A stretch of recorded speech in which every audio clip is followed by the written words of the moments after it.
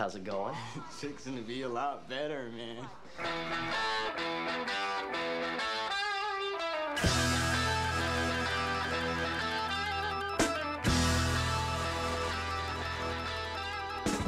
Welcome to Dazed and Confused 33 and a Third.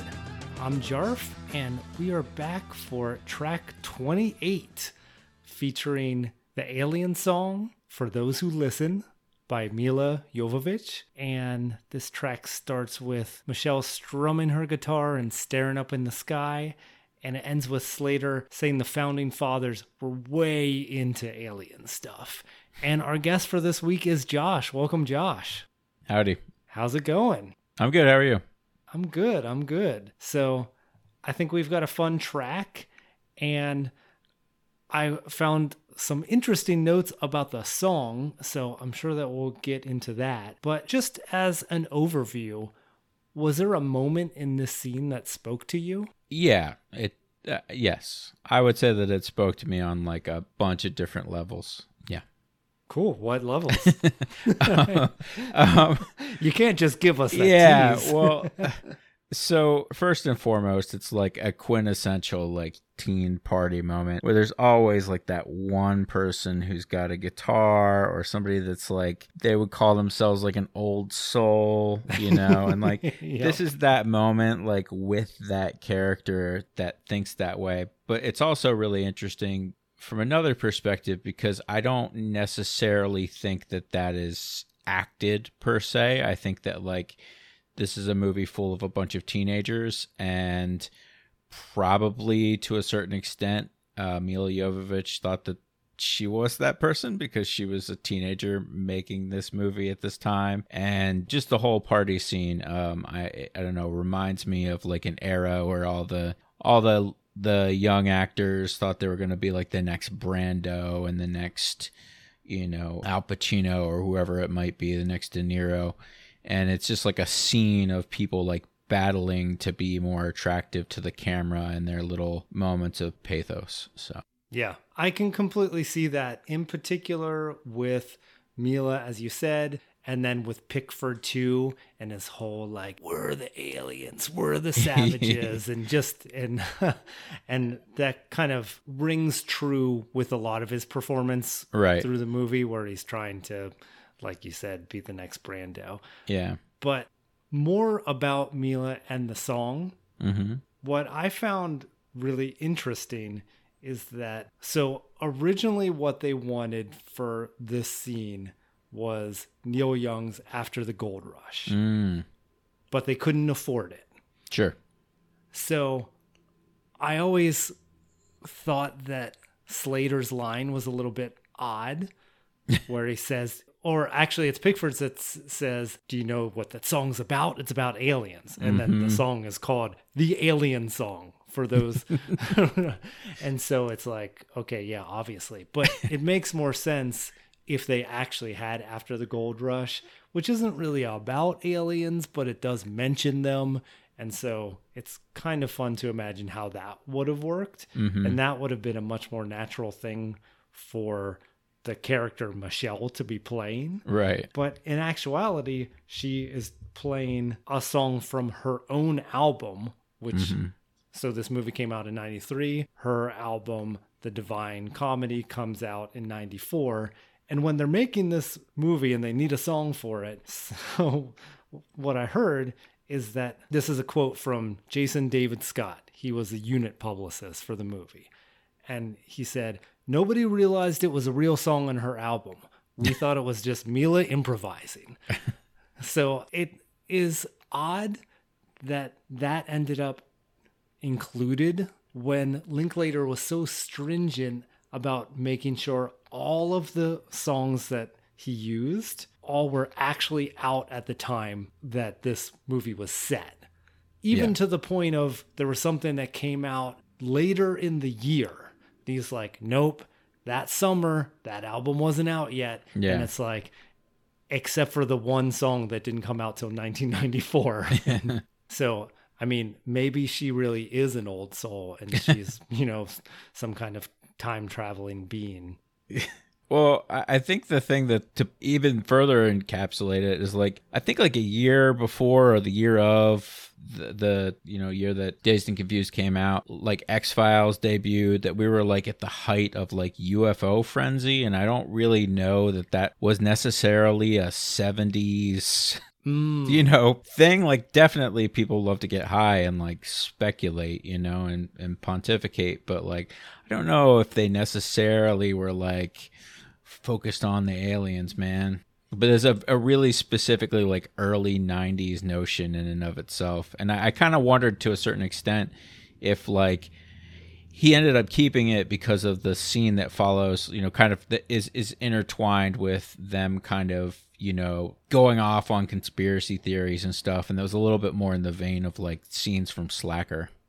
Mm-hmm. You're talking about how kind of going into the next track, Slater goes on, yeah, and he starts talking about how the founding fathers grew weed, right? Martha Washington had a bowl waiting for him, and yeah, I think that you're onto something there, because one of the things Melissa, the author of the oral history, said that she's had a lot of conversations with people who told her, oh my gosh, I've had that exact conversation with people when they're stoned. And so I think that it just kind of struck a nerve of authenticity. Sure. Just authentic stoner rambling. Oh, look, it's flashing. It's life among the stars.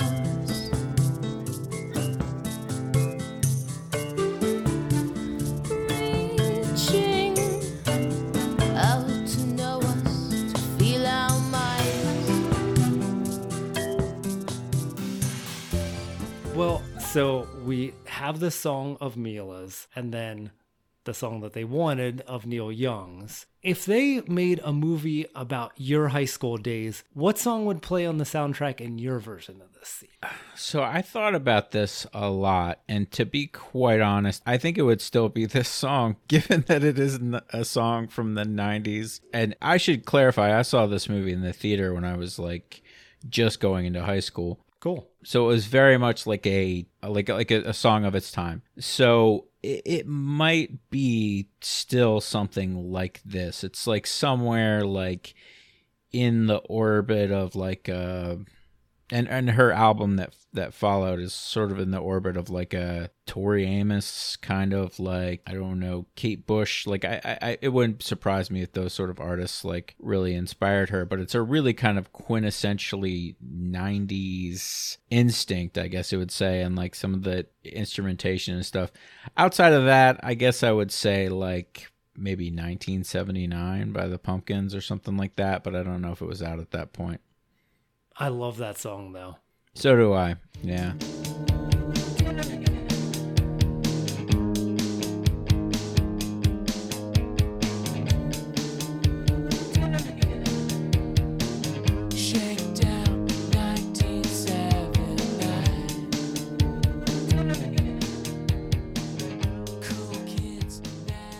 And you are exactly right. Kate Bush was an influence on Mila's music. Here's a quote from Rolling Stone Australia at the time of her album's release. And by the way, if like me, if you haven't ever heard her album, I gave it a listen. It's really not bad. Like, right. I thought it would just be a vanity project, but it's pretty interesting. And what she said in Rolling Stone Australia is, my music is very dark. It's a mix between Kate Bush, Sinead O'Connor, This Mortal Coil, and the Cocteau Twins. So yeah, that's what she was going for. And yeah, I think you can absolutely see it. I remember this album in the 90s, and they used to play the music video for this song called Gentleman Who Fell, I think was the name of it. They would play it, and it sometimes would show up on like 120 Minutes on MTV, which I'm not sure how many people are still familiar with, but it was like Matt Pinfield, and they would show a bunch of grunge music, and then every once in a while I feel like this song was just kind of shoved into the mix, and his gravelly voice would be there, and he'd be like, that's a track from Mila Jovovich. Yeah, it's just a really specific moment in time. so you encountered this back in the day. Definitely. Yes, Yeah, absolutely. And I was aware of her as an actor. What do you think was, so you saw this movie in the theater, was that your introduction to her, or did you see Fifth Element first? No, I had not. So Fifth Element, I think, came out about 3 or 4 years after this. Mm-hmm. And I was aware of Mila from the movie Return to the Blue Lagoon because I was an HBO kid. Okay. I would watch whatever was on HBO pretty much. And to date, I've seen apparently thousands of movies, at least according to Letterboxd. And I would say probably at least 1,000 of those I watched on HBO. And Return to the Blue Lagoon was a movie that she was in. And if no one is familiar with kind of the setup of those films, it's basically like two nude teenagers on an island in both the first film and the second film. So Mila was one of those in the second film, and there's not like actual nudity, I guess I would say. It's like sort of like the way they did Avatar, where the hair is always like on someone's chest or something like that. Mm-hmm. So this movie would play in the middle of the day as a kid during the summers, and it would come on, a couple times a week. So I ended up seeing Mila Jovovich a bunch and seeing a lot of her. And then it was very weird to then see this film and see that she was hardly in it at all. Yeah. Yeah. I totally forgot about the whole Return to the Blue Lagoon thing. And then I also realized afterwards that my question about whether you saw Fifth Element first made no sense because you said you saw Dazed and Confused in the theater. Right. And I knew that it didn't come out till, I think Fifth Element is like 97. That's correct. Yep, you got it. Mm-hmm. So yeah. So chalk that one up to me being sleepy, but I like the call out to the Return to the Blue Lagoon. Although I've never seen the Mila one, I've seen the Brooke Shields one. Right. They're really not as horny as they hype them up to be. Right. Yes. Yeah. It's that was the thing that was weird is I remember the first time it came on as a kid, I was like, it's the middle of the day, HBO. Are you sure? Because they used to reserve that stuff for after 10 o'clock. And I thought like maybe they'd slipped up. And so, me and my sister were just trying to entertain ourselves and we left it on and we were just kind of like cautiously like, is this okay for us to be watching? I don't know. And then, finally we got through the whole thing and it ended up being something that was just on all the time. But Right. yeah, it definitely has more of a connotation, I guess I would say, than it does like in actuality. Yeah. Yeah. It promises more horniness than it delivers. Yeah. What you're going to get more of is like weird shipwrecked guys with whiskers. Like there's lots of like weird drunk guys and like a lot of nautical stuff, surprisingly, and maybe incest. I can't quite remember. Ooh, I don't remember that part. Maybe Maybe that's the second one. I don't. I did end up seeing them both, and they're kind of intertwined in my mind because I think they're basically the same movie. Yeah. Yeah. That movie's probably due for a reboot too. Yeah, hopefully they would, not get actual teenagers in this day and age to play those roles. Yes. Let's not do that again. All right. So you said for you, the song, either it might be Mila's song or it might be 1979 for your version of the scene. But going back to the scene as it is, do you feel like the song enhances it? Or I know that you were talking a bit about these actors sort of trying to be the most impressive to the camera. Did you feel that a little bit with her singing too? Or how do you feel like that this kind of works in the scene? Yeah, so maybe I'm coming at it from an interesting perspective, but when I saw this when I was a kid in the theater, the movie made absolutely no sense to me because I hadn't been through high school at all. I was just going into high school. So my biggest fear about this movie was that I would go into high school and be paddled, that somehow I had I had not learned like the etiquette of high school, and that paddling was just a normal thing, because the movie kind of does posit this world where, like, yeah, sometimes you just, are physically abused and you just got to deal with it. And I was like, oh, I didn't know any older kids that I really talked to. So this movie like instilled a deep fear in me about that happening. But as I got older, and then I did, nothing major, but I did some work on, my own projects, video projects and movies and stuff like that. Mm-hmm. And then I grew as also a film fan and, ran a film commentary website and stuff like that. When I see this movie now, I imagine like from a director's perspective, or like just the production of the film, like the logistics of having all of these like very, very thirsty actors in one big scene, and then giving them each their own little moments, and them feeling like the camera kind of on them, and them, workshopping their little moments together. And it sounds in a lot of ways kind of horrifying. But that specific moment when she's like playing the song, that's such a the camera's on me kind of moment. And then she kind of mimics like looking up into the stars, although she's like probably under a tree. So it's just one of those moments where like a bunch of things are happening, right? Like she's an active teenager in that scene. So she's like, she doesn't have more experience than that as an actor to necessarily like give you. So all you can kind of do is like let her be a teenager and like do what seems right as a teenager. And I don't know about you, but most of the things I did as a teenager are now just so cringeworthy. Like I would wonder like if she looks back on this and was like, yeah, that's what I should have done. I should have like looked up at the non-existent aliens in the sky, or something like that. Yes. Everything that I did as a teenager, cringeworthy. Just and every time I think about something like TikTok that exists for teens now, I'm so grateful that it didn't exist then. Right. Because most of that cringeworthy content of mine has just been erased from human existence. Right, exactly. Yeah, and I wonder to a certain extent if this is like their TikTok.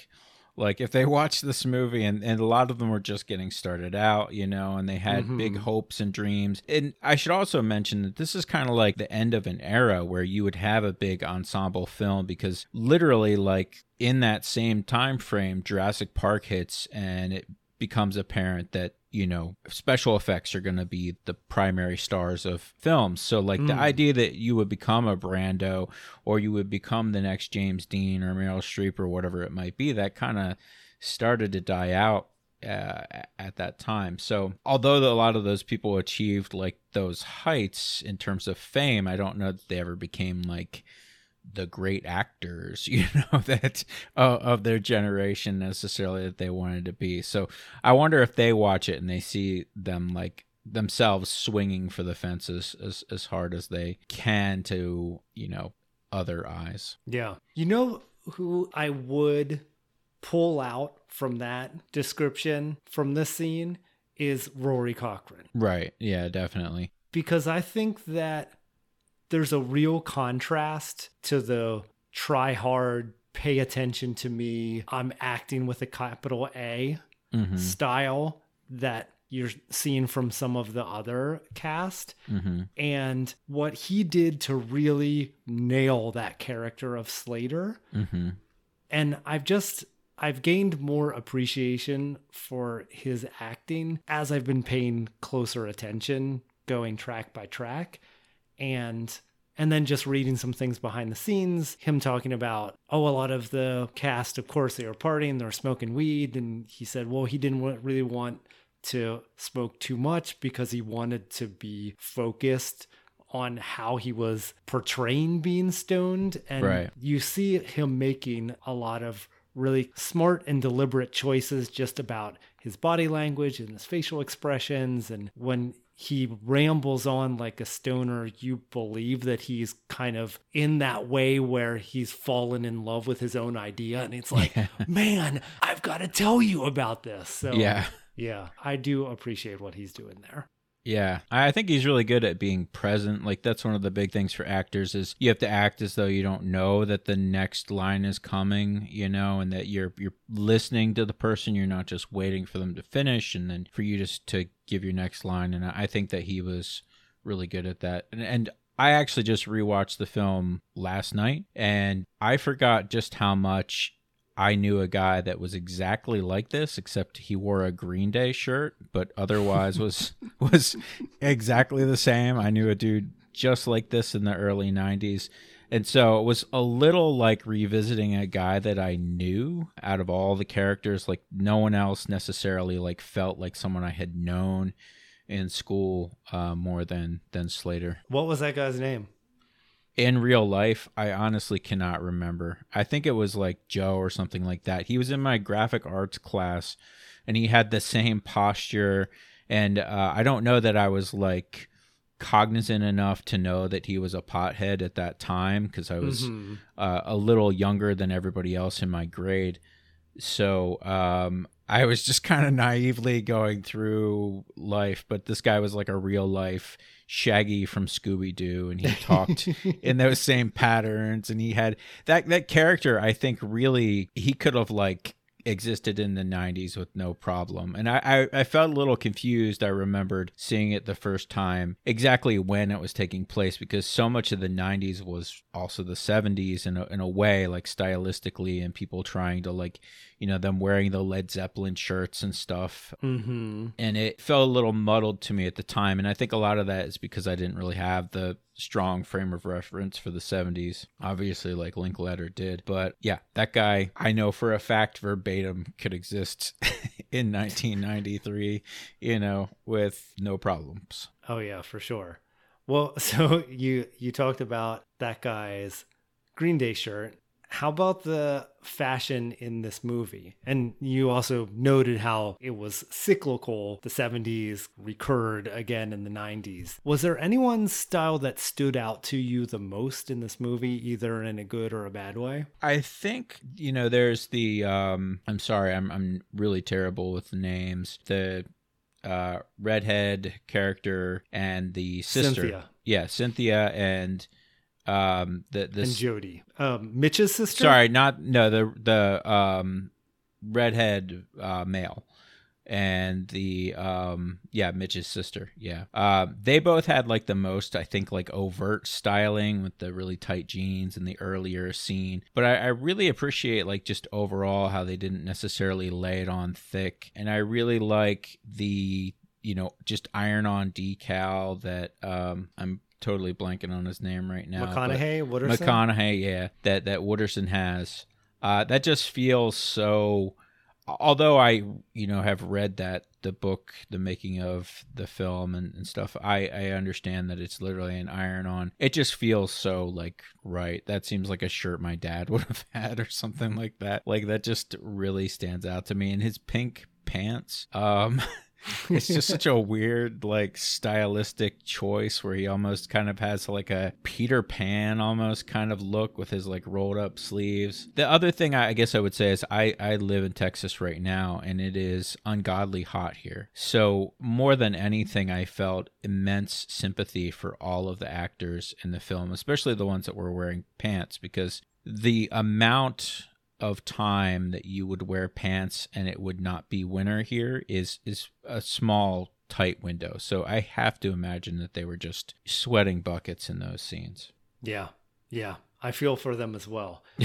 And I was just trying to imagine if like cargo shorts were a thing in the 70s yet. I don't think they had come along yet. I think jorts is maybe about as good as we got, you know.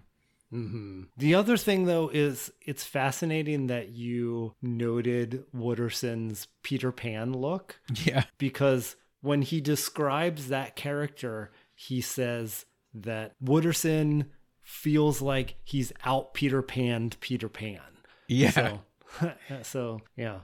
So that was a neat call out. Yeah, I hadn't heard that myself, but I really picked up on it on this, last viewing. And I've only seen it 3 times, over the years. I saw it once, of course, in the theater, and then again, maybe last year or something like that. And it was like drinking wine when you're a kid versus when you're an adult, or drinking beer. You know what I mean? Like you taste it and you're like, I don't understand how anybody likes this.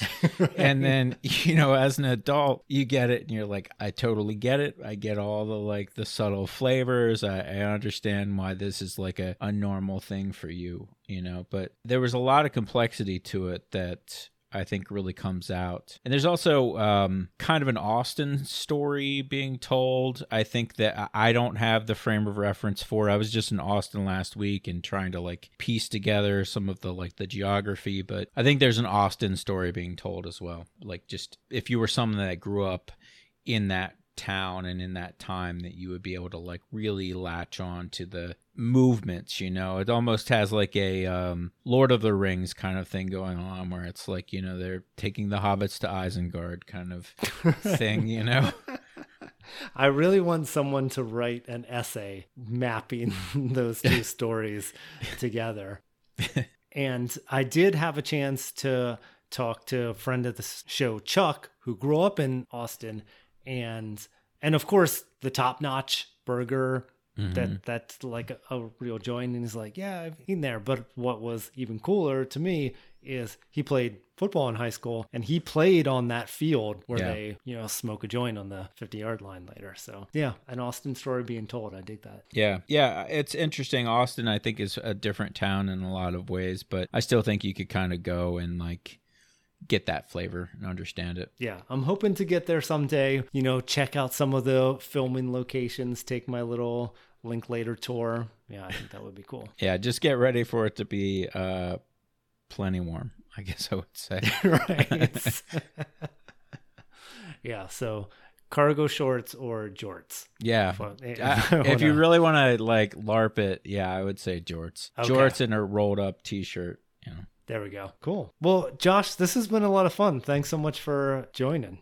Sure. Yeah, thanks for having me. It was great to watch it again and try to process a movie in a way that I get to talk about it again. I mean, I see so many of them, so I appreciate the opportunity. Yeah, absolutely. Well, cool. I will talk to you soon. All right. Talk to you later. Not to worry, there's a new fiesta in the making. Join us at the Moon Tower, our Facebook listeners group. Until next time, just keep living, man. LIVIN. The Scavengers Network. Creator-driven. Community-focused. Treasured content. Are you a fan of Boy Meets World? Do you enjoy rewatch podcasts? Well, then you should check out The Lost Years, a retrospective fan cast hosted by me, Tay. And me, Sid. It's my favorite show of all time. And I've never seen it. Each week, we're recapping a new episode of Boy Meets World, sharing bits of nostalgia and learning a wholesome lesson. Join us on our rewatch journey, won't you? School's in session every Tuesday, wherever you find your podcasts. What else do you need to know?